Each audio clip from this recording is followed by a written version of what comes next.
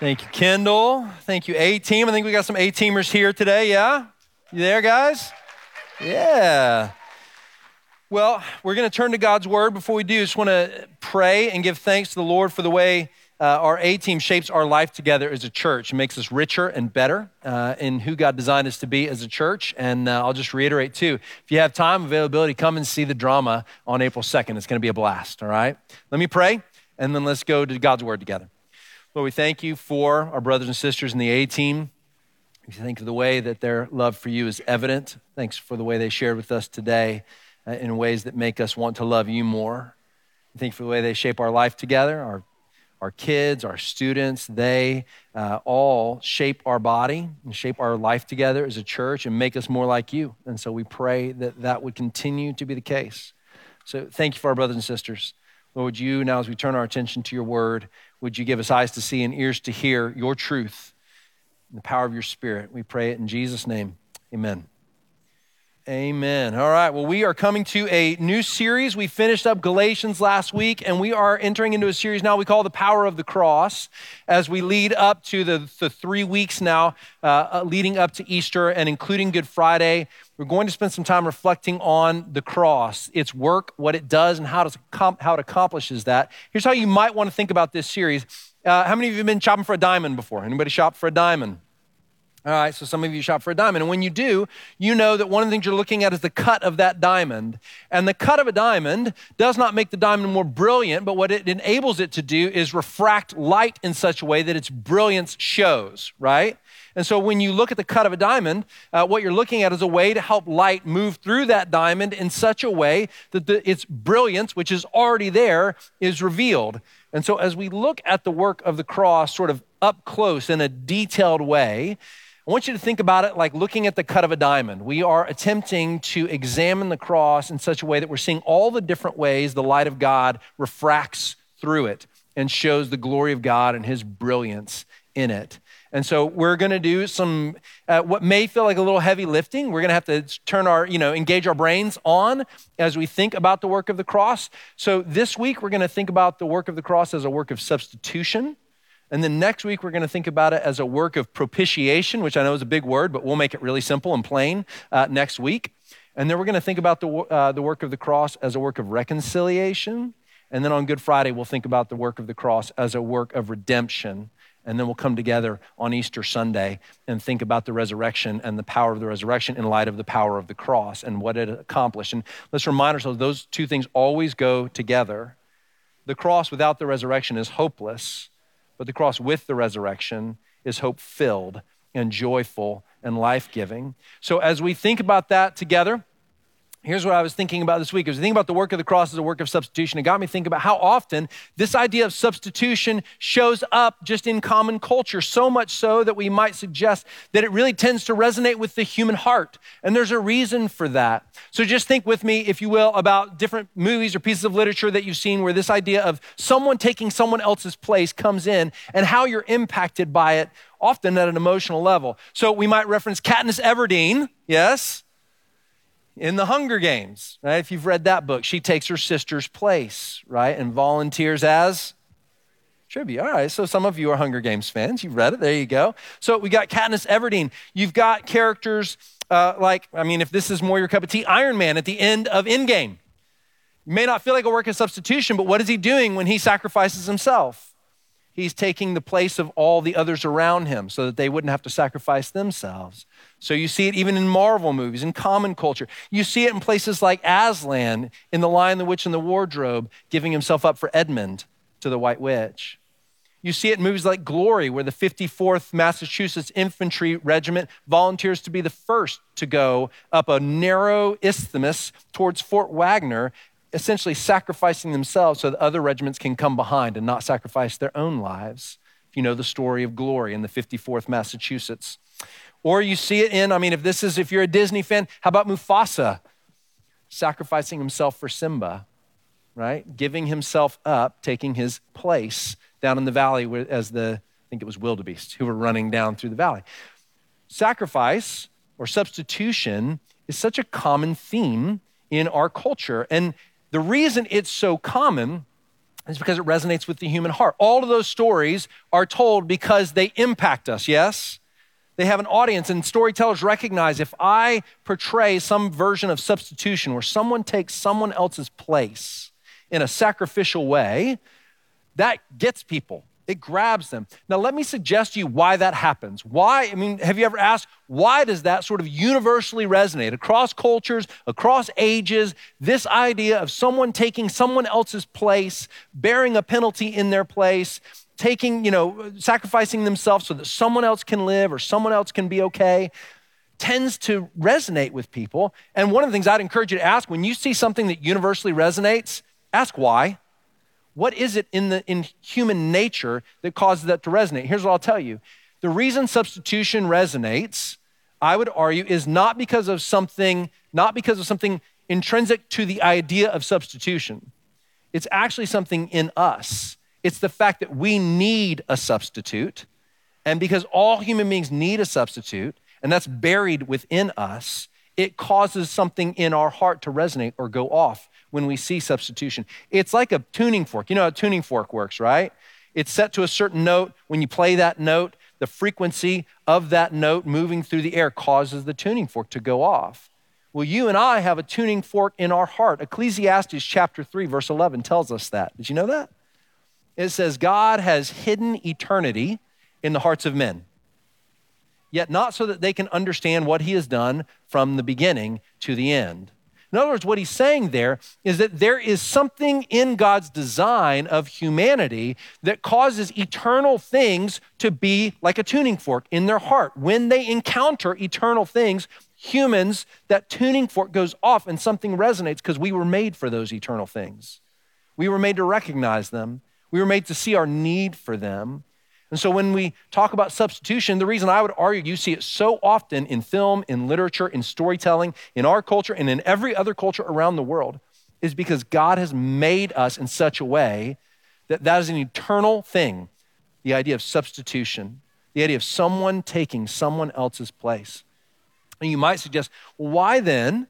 Let's be really honest about the human condition. Why then, if this eternity is hidden in our hearts, yet not in such a way that we can understand everything God has done from the beginning to the end, some of it remains hidden, clouded to us, and yet the tuning fork is going off in our hearts. Why is it that everyone doesn't see in the cross of Jesus this great act of substitution, the greatest the world has ever known? Why doesn't everybody see it for what it really is? Why does 1 Corinthians chapter 1 tell us that the word of the cross is foolishness to those who are perishing? But to those who are being saved, it's the power of God. And Paul goes on to say that Jews seek signs and Greeks seek wisdom, but we treasure the cross of Christ. Foolishness to those who are perishing, to the world and its value system. The cross seems like a foolish thing. Well, how do I reconcile those two things? Eternity hidden in our hearts, yet the cross being perceived as foolishness rather than being seen as the true wisdom that it is. And the answer is this, is that sin hides from our eyes those eternal things. And so there's always those two things competing in the hearts of humankind. There is both the eternity for which we were made, which God has hidden in our hearts, and our sinful natures which prevent us from seeing it and which have to be battled against. Now, I say all that because as we come to think about the cross as a work of substitution and try and dig a little deeper into that, what I want you to understand is there is in you, if you haven't believed in Jesus, there's going to be something in you that is going to push against this. And yet also, I would suggest something in you that is the eternity hidden in your heart that will also be compelled by it. And I'll encourage you to weigh those things carefully. For those of us who have believed in the cross of Jesus, for us it has become the wisdom of God and the power of God unto salvation. And as you reflect upon it then, with that barrier removed and the Spirit present, I want you to pay attention, and I pray, and I prayed for you this week, that tuning fork in your heart go off. So I have one simple application for us. We're not going to spend the next 3 weeks thinking about do this, do that, do this. I just want us to treasure the cross of Christ more. I want us to treasure it for all it's worth. And sometimes it helps to get really up close to something to be able to see it accurately. You know, whenever I am coaching kids in basketball, There's a difference between it. Think about it this way. I can say to a kid who has a ball in their hand, I want you to get that ball in that basket, right? And that's a very broad thing. It's a very big thing. And in general, that's a pretty good principle for them to be introduced to. But often what we'll do is we'll break that down into how do you get it in the basket? So we'll talk about our shooting form. We'll talk about how to read and react to a defense. If their left foot is back, then you jab step this way, and then you move back and you want to load step to move that way. This is all really exciting information for you all, isn't it? But we're getting into the details of how to read and react to it at the minute level of a defender's feet and how they're situated, all so that you know how to react in the details of the game so that you can get the ball in the basket. And as we reflect upon the nature of the cross of Christ, we're essentially trying to get a zoomed in view of it so that we would treasure it more. That's our aim. That's our goal. All right, everybody with me for that? All right, so let's look at three things today as we think about the work of the cross as a work of substitution, okay? The first thing we want to see is that there's a substitution in Christ's perfect obedience. The second thing is that there's a substitutionary work in his penalty bearing. And then lastly, I want you to see that when we talk about substitution, the scriptures talk about exchanges that take place as a result of substitution. All right, so God doesn't just leave us, doesn't just take something from us, he gives things to us. And we'll talk about that kind of exchange understanding. And I pray that we're enriched by it. So let's look at that first thing. The work of substitution, or substitution through perfect obedience. This is the first part I want you to see. Before we even get to the cross, what we have to understand is that Christ isn't just our substitute in bearing our penalty on the cross, which we're going to talk about in a moment. He's our substitute in all of his life. So when we say that Christ is our substitute, one of the things that we're saying is not just that he died the death we should have died. We are saying that he lived the life we should have lived. So that from the moment Christ was born and drew his first breath, he was from that moment forward demonstrating perfect obedience so that he was living a life of perfect obedience as a substitute for our failure to live a life of perfect obedience. He wasn't just a substitute in death, he was a substitute in life. Does that make sense? Now, the power of this is not just he had to live a perfect life so that his penalty-bearing work could be done on the cross, so that he wasn't dying for any of his own sin, but rather could die for yours and for mine. That's deeply important, but I want you to see the length of this substitution. It's one thing to think about Christ as our substitute in the hours that he was on the cross bearing a penalty, and then it was done. But when you understand that from the moment Christ entered into the earth as an infant, from the moment the incarnation came about, Christ was serving as our substitute from that moment and every moment. Every act of obedience, every thought he ever thought, every decision of his will, every motive, every action he took, every word he spoke stood in as a substitute for the life I should have lived but did not. And he lived it perfectly. When we understand that he was serving as our substitute and never failed to be a perfect substitute of obedience for our lack of obedience, the length of time over which he served as our substitute is absolutely astounding, isn't it? He is our substitute, not just in death, but in life. This is what Romans 5:19 talks about. It's talking about Adam and how we all, because of our forefather Adam, became sinners by nature. Sinners, part of a fallen human race. And it says this in Romans 5:19. For as by the one man's disobedience, that's Adam, the many were made sinners. The second Adam rebelled against the Lord, we all became part of a fallen human race, and sin entered into the world. This is in the same way that we were all sentenced into condemnation and sin through Adam's disobedience, so by the one man's obedience, the many will be made righteous. Do you see what Paul is doing in flipping that on its head? Now, in this context of this passage, he's talking as the climax of that work of obedience, the cross, as Christ's ultimate act of obedience to the Lord. But he's not just talking about the cross. He's talking about the entire life leading up to the cross as a substitute for our lives. So that's the first thing I want you to see. His perfect obedience of thought, word, and deed before the Father is standing in as a substitute, taking your place and my place for the life we should have lived. That's the first type of substitution we need to understand before we turn now to the second one, which is substitution through penalty taking. Substitution through penalty taking. Now, we're going to spend the majority of our time here, all right? So let me just walk you through a few texts. If you have a Bible, go with me to Romans chapter 5, verses 6 through 8.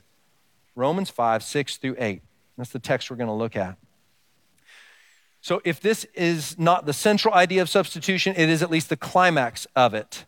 Now, I want to say that often one of the criticisms of thinking about the work of the cross through a substitutionary lens is people will say it makes God seem very violent, that he has to pour out wrath or a penalty upon people, and it makes God, and it seems very sort of rational, logical. There's a legal metaphor at play when we talk about substitution because we're saying that our justification, our right legal standing before God, like a courtroom scene, that in order for us to be declared innocent, there was a penalty that had to be paid. And you can see how that kind of alludes to a courtroom kind of idea, yes?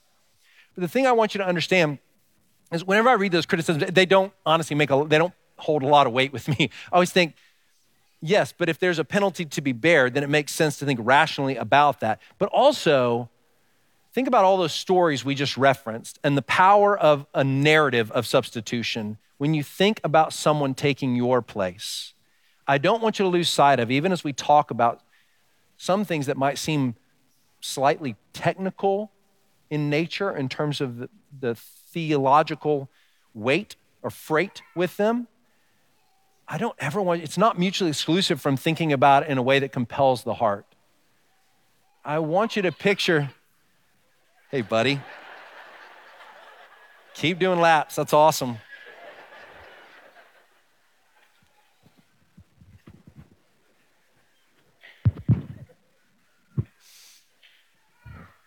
I got little ones too, man.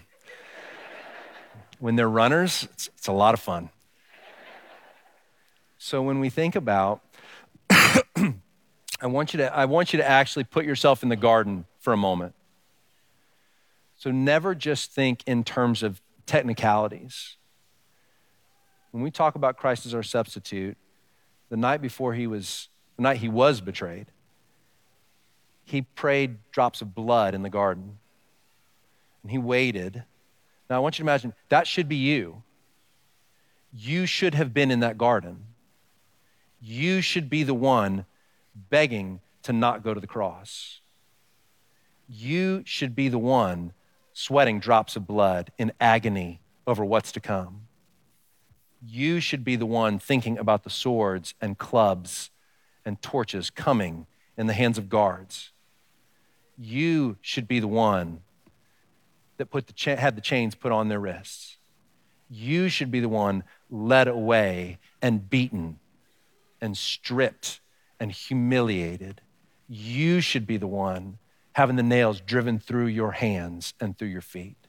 You should be the one to have the spear thrust into your side. You should be the one agonizing to take a single breath until you died of suffocation. You should be the one, and I should be the one. Never lose sight of the narrative of substitution, even as you think about the theology of substitution. Does that make sense? He took your place. Everything he endured, you and I should have endured. And if we have any sort of sense at all, that's frightening, isn't it? Think about the fear you would have felt to be there that night. Think about the pain, the anguish. That was ours. And so when we say he was our substitute in bearing a penalty for us, what we're saying is he took our place. Let me show that to you in the text. In Romans chapter 5, verses 6 through 8, we find these words. It says, "For while we were still weak, at the right time, Christ died for the ungodly." That's the phrase I want you to get. We're going to hear it again in verse 8 and in a slightly different way. He died for the ungodly. "For one will scarcely die for a righteous person, though perhaps for a good person one would dare even to die. But God shows his love for us in that while we were still sinners, Christ died for us. Now, there's two things being emphasized in this passage: that he died for us, for the ungodly, and that he did it while they were still sinners, or while we were still sinners, right? So the emphasis that he didn't wait for us to clean ourselves up. He didn't wait for us to pull ourselves together. He didn't wait for us to ask for him to do this for us. He took initiative to do it. That's important to see. But our emphasis today is on that phrase, for. So that Greek word there is the word huper, and it means to take the place of. That's what it means. So when we see that word for, it doesn't just mean as our representative. It doesn't mean he died for the ungodly as a good example to us. It doesn't just mean that he did that because he thought it was a good idea. When it says he died for the ungodly, you can translate that for as he died in the place of the ungodly. He died in the place of us. That's what I want you to see there. And that very simple word, that three-letter word, for, it means in the place of. So as we read that, what Romans 5 is teaching us is that the reason he died was because somebody else needed to die, and he took their place. Now, the second question, or the natural question that should come for us, I'm just going to walk you kind of step by step here, is why was that substitution necessary? Okay, he died as a substitute. He died in the place of someone else, the ungodly, the sinner, us. So why was that necessary? And the answer for that, well, let's look at 1 Peter 3:18, because again, it states it really simply. In 1 Peter 3:18, it says, "For Christ also suffered once for sins, the righteous for the unrighteous." Now again, it's the for word that I want you to pay attention to. This is a different Greek word. It's not the word huper, in the place of. It's the word peri, because. That's what that word means, because.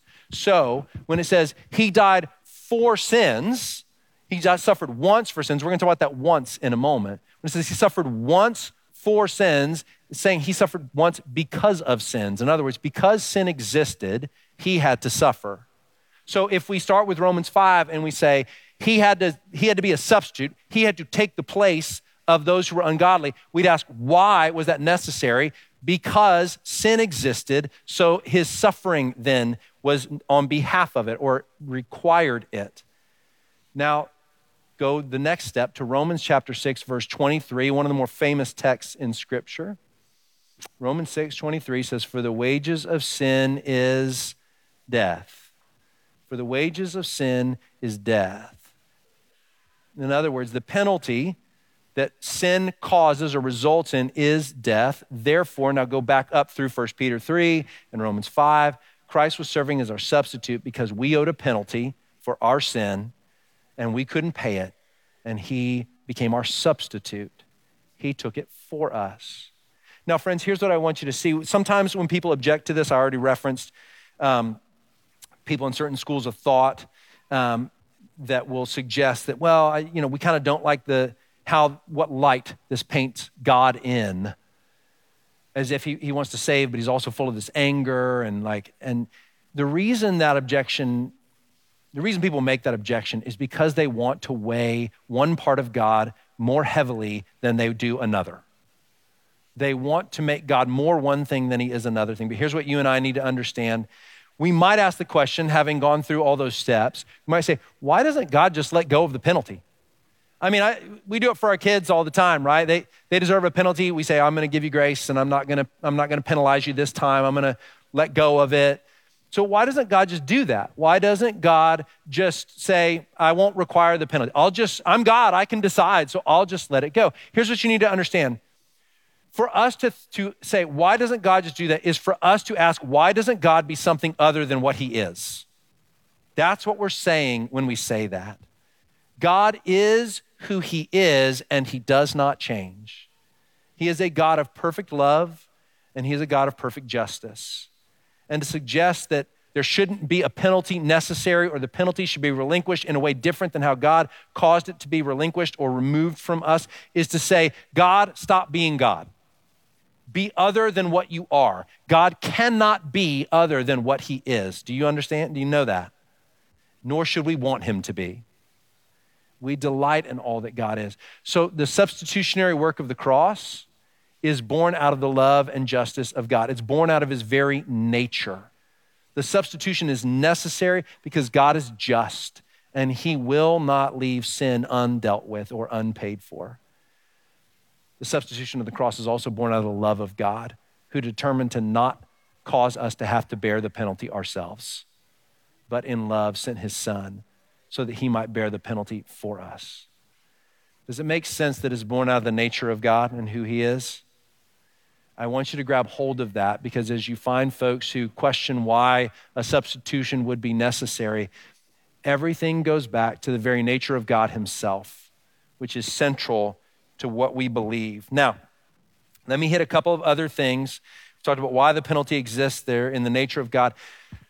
The two more things, or I guess three more things I want to point out is, one, Jesus was a willing substitute. Sometimes you'll hear, I think it is kind of going away, but you'll hear in certain circles, the idea that to think about the cross as substitution and God putting his wrath on his son is a form of divine child abuse.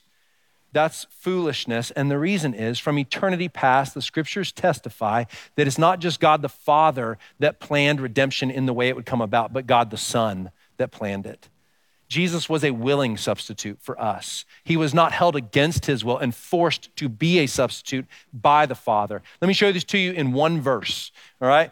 In Galatians chapter 1, verse 3 through 4. We just studied this text as we went through Galatians, but listen to it. In one verse, we'll see the Father and the Son. Grace to you and peace from God our Father and the Lord Jesus Christ. And what is he going to say about Jesus?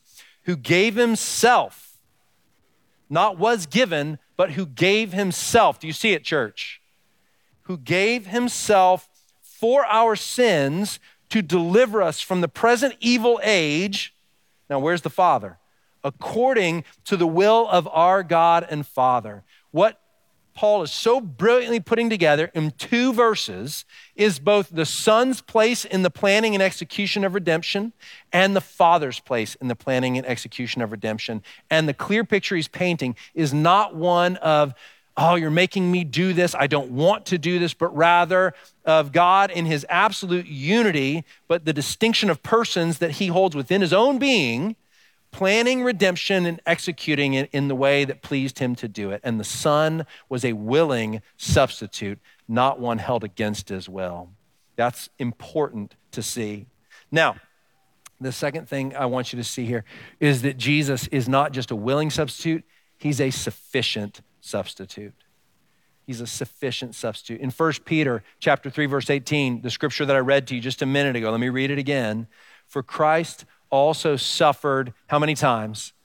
Once for sins. Once for sins. Now I'm reading through the Bible this year in a year, and I'm in the portion where I'm in the Old Testament law, right? So I'm reading Leviticus, Numbers, Deuteronomy. And as you read that, if you've ever read through those books of the Bible, one of the things that stands out as you read it is how many sacrifices are being made. I mean, you read through it and you're like, oh my goodness, there's a sacrifice on the Sabbath, there's a sacrifice on this holy day and for this feast, and then if someone's unclean, they need to offer a sacrifice, and then sometimes it's these birds, and sometimes it's a ram, and then it's a lamb, and then it's a bull, and then it's an ox, and it's just sacrifice, sacrifice, sacrifice, sacrifice, again, again, again. There are some times where it says, you need to bring 7 bulls, you need to bring 7 lambs, you need to bring 7 rams. It is sacrifice after sacrifice after sacrifice. And as you read through that Old Testament law and the sacrificial system, you know what you're supposed to see and think? It's very obvious none of these sacrifices are getting the job done. They have to keep going over and over.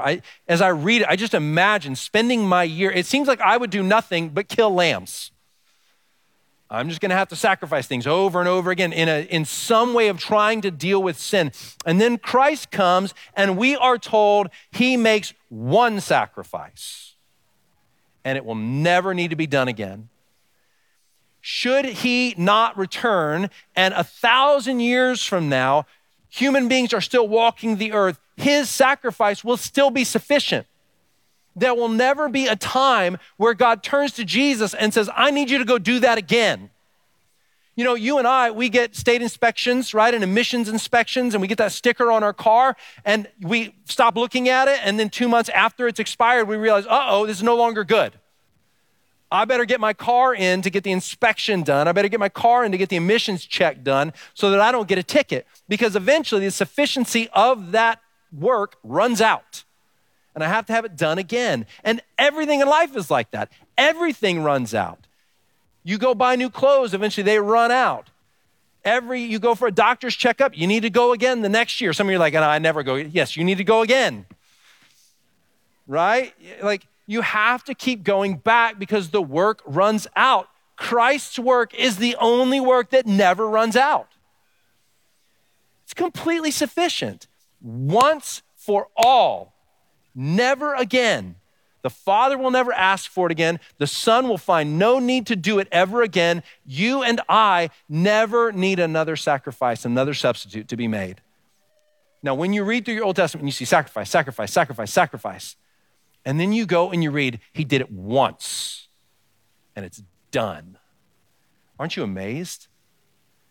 What an amazing work of substitution. Who is this? That he can give himself once and it's completely sufficient to cover every sin that was yet to come and to cover every sin that had already been done. Think about the sufficiency of a work where we continue to live and add sin upon sin daily, don't we? And his blood is sufficient for that. It's sufficient for the sins I'll commit tomorrow and the next day. Doesn't mean I treat them lightly. Doesn't mean I just go, sure, whatever.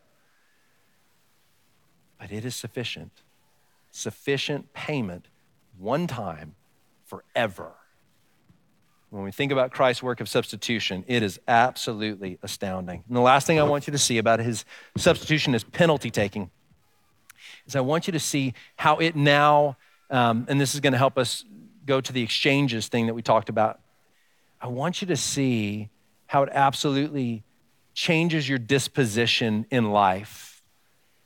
So I think some of us live like God is disposed towards us in a sort of a miserly way, that he'll kind of just give us just enough. What I want you to see is that in his substitution for us, in his penalty bearing for us, Christ was opening the path for God to be disposed in generosity towards us. Look at how the scriptures connect this. Romans chapter 8, verse 32. You've heard me say before, I think this is the richest promise in all of scripture, which I know is a very bold and grand claim, but it is pretty significant. Romans 8:32 says this, he who did not spare his own son, that's the cross, yes, you see it? He who did not spare his own son, but gave him up for us all, how will he not also with him graciously give us all things? Do you see what the cross and this substitution that Christ has made for us, do you see what it does? He's saying because Christ was your substitute in penalty bearing, you should understand that God is disposed to be generous towards you. How will he not also with him, he's already given us the Son, what's that the guarantee of? That he will graciously give us all things. In other words, what he's saying is there is nothing which God would determine would be good for you to have that he will not give to you. If you have a mindset that says God withholds or God only gives so much or God gives a little bit and sort of like carrot and stick kind of idea that God is going to give me just enough to kind of keep me wanting him. No. God delights to pour out rich blessings upon you.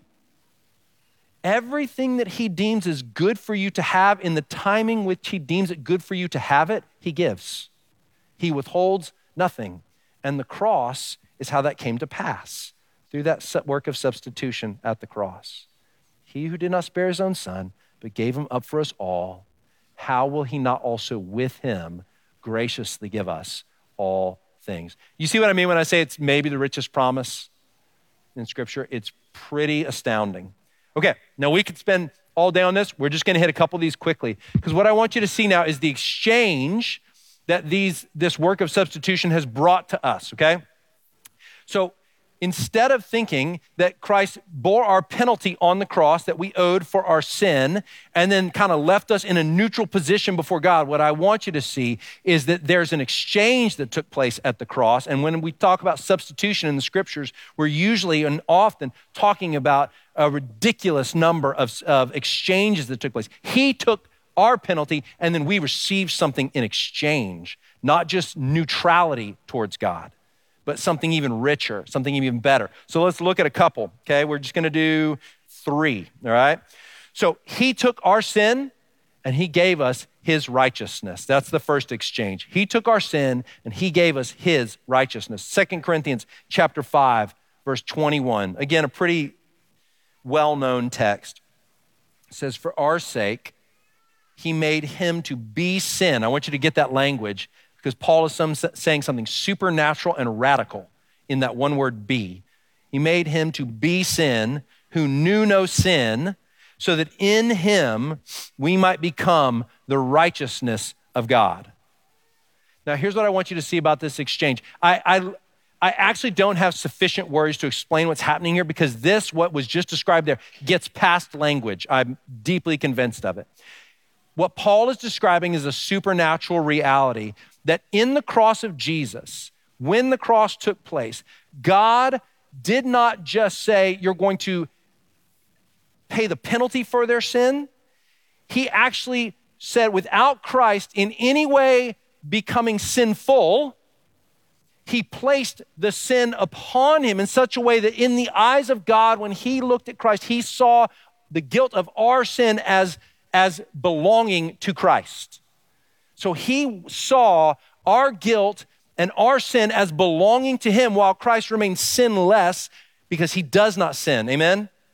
He is without sin and remains without sin forever, yet in some supernatural, miraculous way, in the eyes of God, who is not naive and he didn't get duped and he wasn't just like, I don't understand what happened here. He caused our sin to belong to and be on, and the guilt of it to be on Christ. And if that weren't enough, he then took this glorious, beautiful, light righteousness that belonged to Christ, and he transferred it to us, so that when he looked at us, he saw as an absolute supernatural reality that righteousness is ours. It's astonishing. It's miraculous. It gets beyond words. That's the best I can do, and it's not even close, because something radical happened at the cross. There was an exchange that took place, so much so that God in his word tells us, he who knew no sin became sin. I looked at him as the owner of that sin. And you became righteousness. I looked at you as if you are the owner of that righteousness. And he continues to look at you that way. That's how your Father sees you, clothed in righteousness at the very depths of your being. And again, God is not naive. He is not duped. He is not sitting back failing to see our continual daily sins. And yet that's how powerful the substitutionary work of Jesus is, that he still says, you are righteous. You are righteous. You are clothed in it, bathed in it, saturated in it. It's who you are. That is very different than he took my penalty and I stand over here in some neutral state. No, there has been a great exchange that changes our lives forever. The second exchange, he took our wounds, we received his healing. He took our wounds, we received his healing. Isaiah 53, 5 and 6. Most famous Old Testament text, 700 plus years before Jesus was born. These words are written in prophecy about him and his death. It says, but he was pierced for our transgressions. He was crushed for our iniquity. So again, he's saying that again. There's the substitution. He paid the price for our sins. Two different ways he says it. Then upon him was the chastisement or punishment that brought us peace. And we'll talk about that exchange, punishment for peace, when we talk about reconciliation. And with his wounds, we are healed. Again, what Isaiah is saying is it's not just that the Messiah would come and he would take wounds from us or for us, the wounds that we deserved. He's saying he exchanges those wounds for healing. How often do we think about wounds from our past and how they cause us to do certain things today and now because that wound has not been healed? One of the things that we see when we see the cross is that our deepest wound, the wound of sin, has been taken from us. Do you understand? Whatever wound came from your family of origin, whatever wound came from your past, none of it compares to the wound that sin had caused in you. And Christ has taken that wound, and in place of that gaping wound, he has given you healing.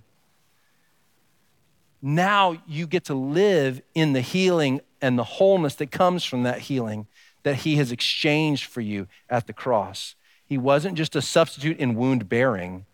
He was a substitute who exchanged wounds for healing.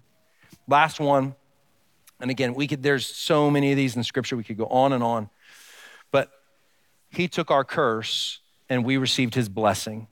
Galatians 3, again, the book we just got done studying, verses 13 and 14 says this, says, Christ redeemed us from the curse of the law by becoming a curse for us. For it is written, cursed is everyone who's hanged on a tree. That's a quote from Deuteronomy in the law where it says, any person who is hanged on a tree, and the cross is being hanged on a tree, any person is considered cursed by God, that God despises them and has caused this curse to fall upon them. They're cursed by God. It says he took that curse, and then so that in Christ Jesus, the blessing of Abraham might come to the Gentiles. Well, the blessing of Abraham is Genesis 12, where God says to Abraham, I'm going to bless you and make your name great and make you a great nation so that I might bless all the nations of the earth through you.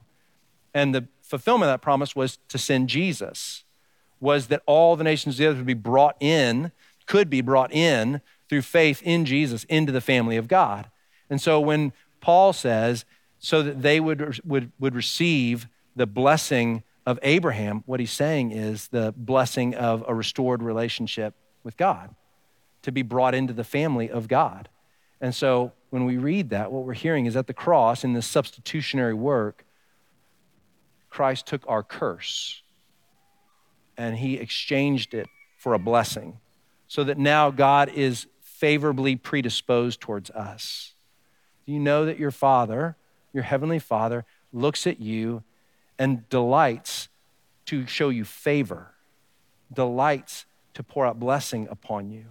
That's how great the exchange is. It's not just that he withholds punishment from you now. It's that he's predisposed to bless because the curse was taken and blessing was given. Does that make sense? It's deeply different to think about God as one who should punish you, but withholds it because Christ has taken the punishment. That's rich, but it's a whole nother thing to say, not only does he withhold punishment, but now I have become the object of his favor. Not just neutrally predisposed towards me as, okay, I won't punish you, I won't penalize you, but now I am favorably disposed towards you. I delight to bless you. I delight to pour out favor upon you. If you're a parent, you know what this is like. Your kid doesn't just need you to be neutral towards them. Your kid needs you to be favorably disposed towards them. And you know what it's like to feel that love if you're a parent. You know what it's like to say, I want to bless you. I delight to show you favor. I have more favor for you than I have for anybody else because you're mine. You belong to me. You're my kid. And that's exactly what the cross has worked in this great work of substitution. So as we look more closely at the cross of Jesus over the next 3 weeks, church family, as I said, our goal is singular. It's that we would treasure the cross of Christ, the pinnacle of his work, that we'd see it more clearly, that it would refract the light of God in such a way that it becomes clearer to us and more glorious to us. And as we come towards Good Friday and Easter, I hope you will see it with me as we go on this journey together for the next few weeks. Let's pray together. Lord, we thank you for your work. We thank you, Jesus, that you were our willing substitute as we saw in your word. And Father, we thank you that you were willing to send your son to give him up, your scriptures say, to give him up for us all. It was no small thing. It wasn't just the son who bore the weight of the atonement. It was you as well, Father. And so we pray that you give us eyes to see, that we be enriched in our understanding of your cross, this central act in all of human history. And I pray for our friends who are considering the nature of that cross, whether its atoning work can apply to them, that you would help them to see that it absolutely can, and that they would yield to you, see that you invite them into your family forever. So Father, would you now receive our praises? We want to sing to you. May our hearts be full and overflowing, and may our singing come from that place. Pray it in Jesus' name, amen.